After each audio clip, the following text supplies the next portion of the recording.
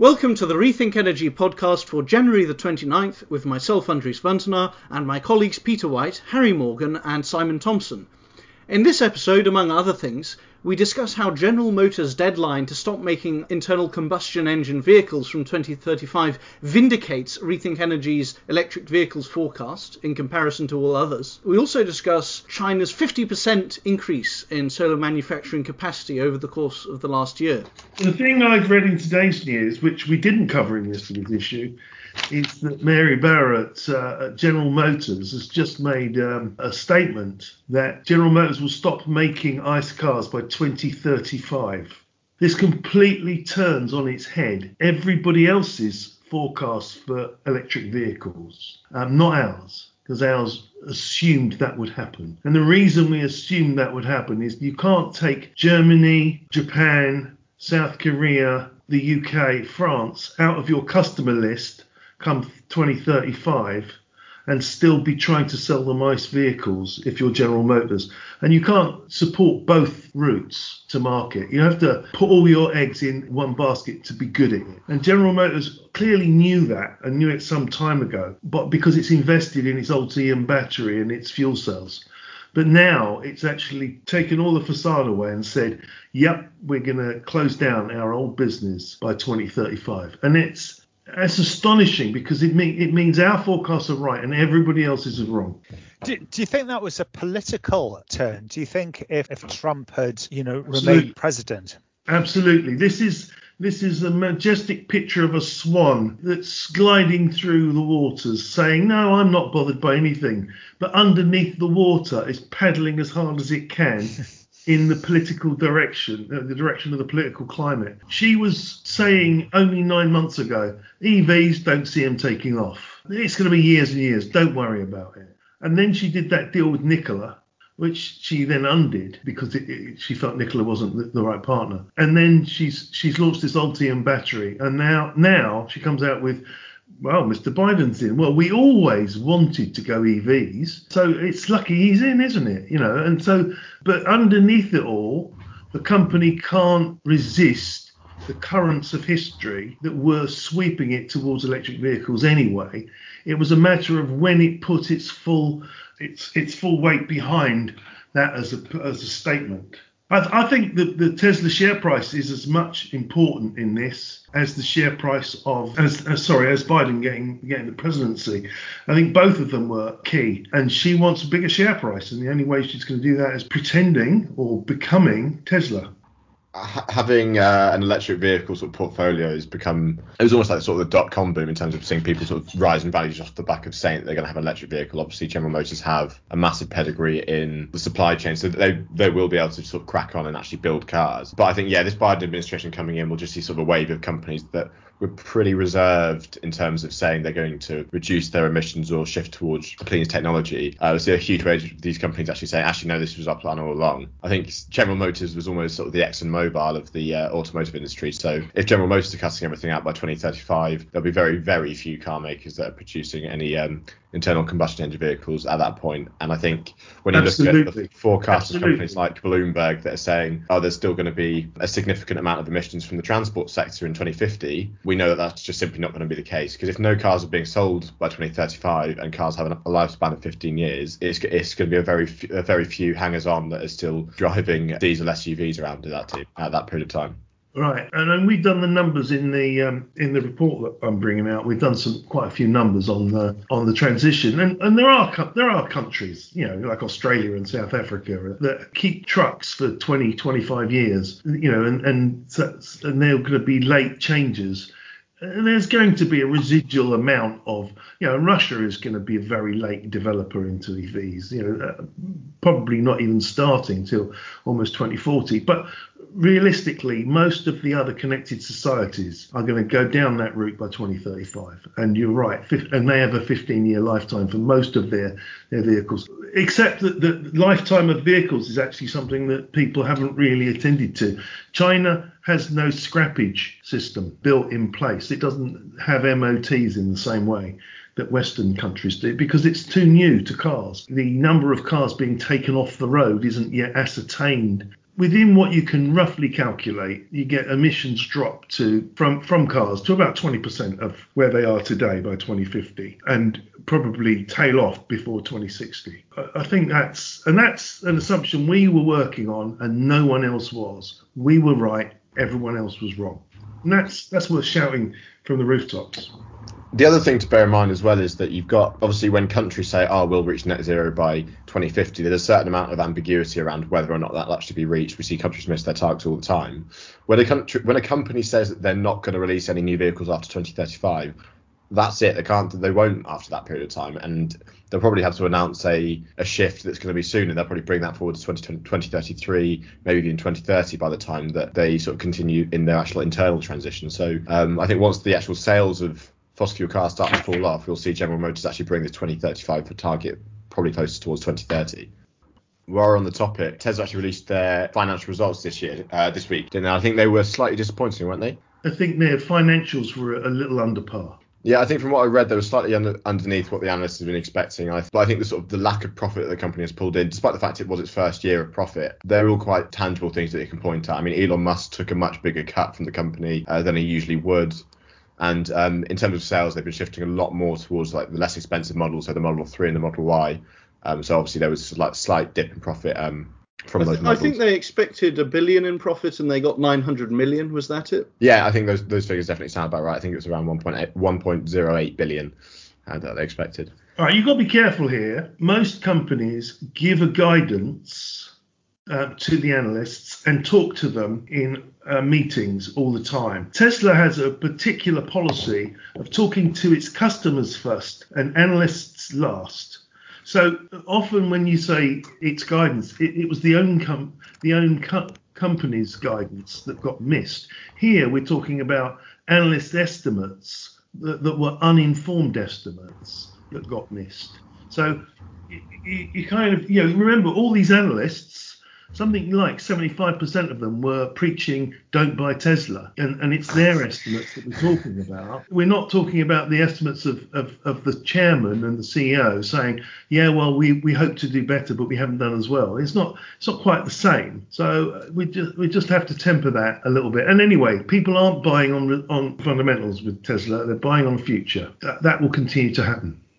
I think the only way that's threatened is when Chinese companies solidify into 4 or 5 big exporters and they start selling their cars in America, when GM and Ford look like they've got real EVs that actually have the same type of entertainment system, the same type of design, the same type of advantages that Tesla has. That's not going to happen in their first generation products. So I think there's several years yet where Tesla will continue to rule the roost. When will the last internal combustion engine vehicle in the West be designed? Because I heard it costs $1 billion to design one from the ground up. So if you're going to stop selling them.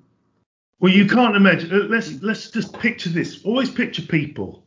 So the guy in the department who designs ICE engines at General Motors is saying, why am I still doing this? I'm in a dead-end job. I want to be in the other department that designs drivetrains, electric drivetrains. So as an engineer, I'm now behind him. Well, I want to move. I want to move to another company. I want to move to another division. The talent drains out of parts of companies that have no future, and it drains out faster than the company wants. Young talents, they'll join General Motors and say, yeah, I'm an engineer. I've got a great degree. I'm not going to work for your ICE department. I'm only going to work for your EVs. Otherwise, I don't want the job. That's very similar to that piece. I think you wrote it, Harry, about BP. In this yeah, I was just about to say, I think that's something that fossil fuel companies, in the broader sense of the term, are struggling with, and is to pull in young talent into sort of these teams around sort of emission-heavy businesses. So BP's exploration team has fallen from 700 to 100 in the past few years, which partially indicates a bit of a shift away from its fossil fuel business and towards renewables. And even since writing the article, I've sort of looked back and thought actually the sort of inner workings of BP have meant that even in their exploration business, they've sort of consolidated. They're focusing on less sites, they're applying for less permits, and they're just trying to pull more out of their existing sites. I think they're trying to automate these processes. So naturally with that you get a reduction in workforce, and I think it's not necessarily a shift within BP that they're choosing to take. It's one that they're taking as a way of the only way of keeping their oil business alive. I mean, they're claiming they've put some of these people to work in their carbon capture sectors, but I think realistically, it isn't as much of an indicator of their internal transition as we'd like it to be. Yeah. Carbon capture takes us back to Tesla with Elon Musk offering 100 million for someone that could design a working carbon capture system. I figured that was clearly a joke. You know, he knows it's not possible, therefore his 100 million is not at risk. Right. Yeah, it's difficult. I mean, there's a chance that he's just trying to offset the emissions from his rocket launches. I think that's one of the things that they're talking about doing, and installing these sort of carbon capture systems at the sites where they're launching. Really, that seems amazing. I would have thought that globally such a thing would be trivial. I mean, in terms of emissions. I mean, maybe it's PR, who knows? But Elon Musk's always been very pro-innovation. I think if he is pro-carbon capture, I mean, he's not really spoken about it much in the past, then he probably is prepared to throw some money at it. You got to remember, he's not God. Until he studies a subject, he's not knowledgeable on it. He may not have studied carbon capture, except through the newspapers, and he's not a chemist by training. It's more likely that this is a political statement. It's just trying to be on the right side of things. The story that I was really fascinated with is the ramping in China of solar, with the manufacturing going up. I mean, this isn't happening outside of China.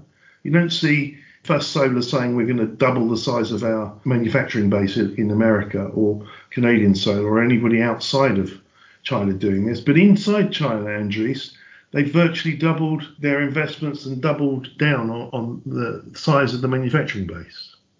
Yeah, so I've got a graph in front of me, which is not very useful for a podcast, but I can tell you what it says. It's over all of the four parts of the manufacturing chain. So polysilicon, wafers, cells, and then modules. They're all increasing at basically the same rate. And according to estimates by this Chinese organization, SolarZoom, we had between 100 gigawatts and 200 gigawatts, depending on which part you looked at the end of 2019. And now at the end of 2020, it's gone up to between 200 and 300 instead of 100 and 200. So it is almost doubling. It'll double soon from 2019. And those solar panels have got to go somewhere. Well, I experienced this when I was on Faultline, and we were looking at flat TV screens, and they launched another LCD flat screen factory in Korea. Then they launched another one twice the size. Then they launched another one twice the size of that. And you thought, well, when's this going to end? Immediately what it does is it drives down prices. It doesn't end. It keeps going until there's one winner. Yeah, and that's one of the things is it looks like the biggest players are the ones that are doing this. And there's also concerns. While I was looking this up, I saw some analysts in China saying, sell your stock in the mainstream manufacturing because there's going to be such overcapacity, or at least they were worried about that. And they said you should buy into heterojunction, which will be the next big type that will be more efficient and more powerful once it sorts out its supply chain and isn't too expensive like it is now. But I think it might not have overcapacity. It might just all get bought and all installed. That's so if you look at any economic formula, as long as price is movable, you can sell as much as you make. So if you just simply move, and what we saw in the televisions, people changed their television more often. You used to change your television every 9 years. Then it was 7 years. Then it was 5. And now it's more like 3.5. The size of television screen went up, which more of it. And you're saying the size of the panels go up. It's more of the cells. And you're saying, and of course, we're reporting every week that the size of the installations are going up. And one of the things that we're going to have to get to grips with is the idea that to make solar very comfortable on a grid and to make it comfortable across a large geographical area, electricity has to be able to move through transmission systems back through the time zones, so that primetime TV and cooking part of the evening might happen, say, in New York, but California still has solar bearing fruit at that same moment in time. And China, funnily enough, has that kind of distance east to west as well. I would expect us to get overkill and overbuild, as we called it in the cable industry, more than you need of both solar and wind farms, because they will be able to, because they'll be so cheap that they will still be able to make money only on being partly used, because the rest of the time they'll be making hydrogen, or they'll be selling their electricity off cheap so it can go to a battery or to hydrogen. I don't see us stopping when we've got enough. I see us stopping when we've got twice what we need, because everyone will always be able to sell this energy as long as we improve transmission. Yeah, and we saw in 2020 how China exceeded every estimate by a couple of gigawatts for solar, and Vietnam just added 10 gigawatts or 15 or something out of nowhere. The US exceeded targets, everything did. It feels like it's really hard to come up with a solar forecast that's too high. Yes, it is hard. I mean, I think, if it's going to double once, then a couple of years later it will double again. A couple of years later it will double again. And suddenly you're dealing with 10 times the amount from a decade ago. Well, that's what happened. It's still happening. And that's what drives down the price. And it's painful for these companies. No one is going to get rich making solar panels this way. But whole industries will belong to a country, and that may help their balance of payments and their exports. But I don't see these companies becoming super powerful stock market kind of leaders the way Tesla is. I see them simply absorbing a lot of volume of money without that, because it's a really difficult business. You just have to make more and more and more and more. And then when one factory is stripped down because that generation is no longer made, you've got to strip it down quickly and make a different type of solar, like heterojunction or perovskite. Yeah, they're being pressured to constantly change their manufacturing. So that's a huge price, huge drain of money. You design it so it's easier to change. Yeah. You make it, you start taking that into account because it gives you an advantage. Yeah, I mean, I wouldn't buy stock in a solar panel company, but I'm very glad it's going on because it's changing the price point at which solar is. There will be a moment in time when 3 companies hold sway and they all agree to stop reducing the price of solar. That's not for 20 years.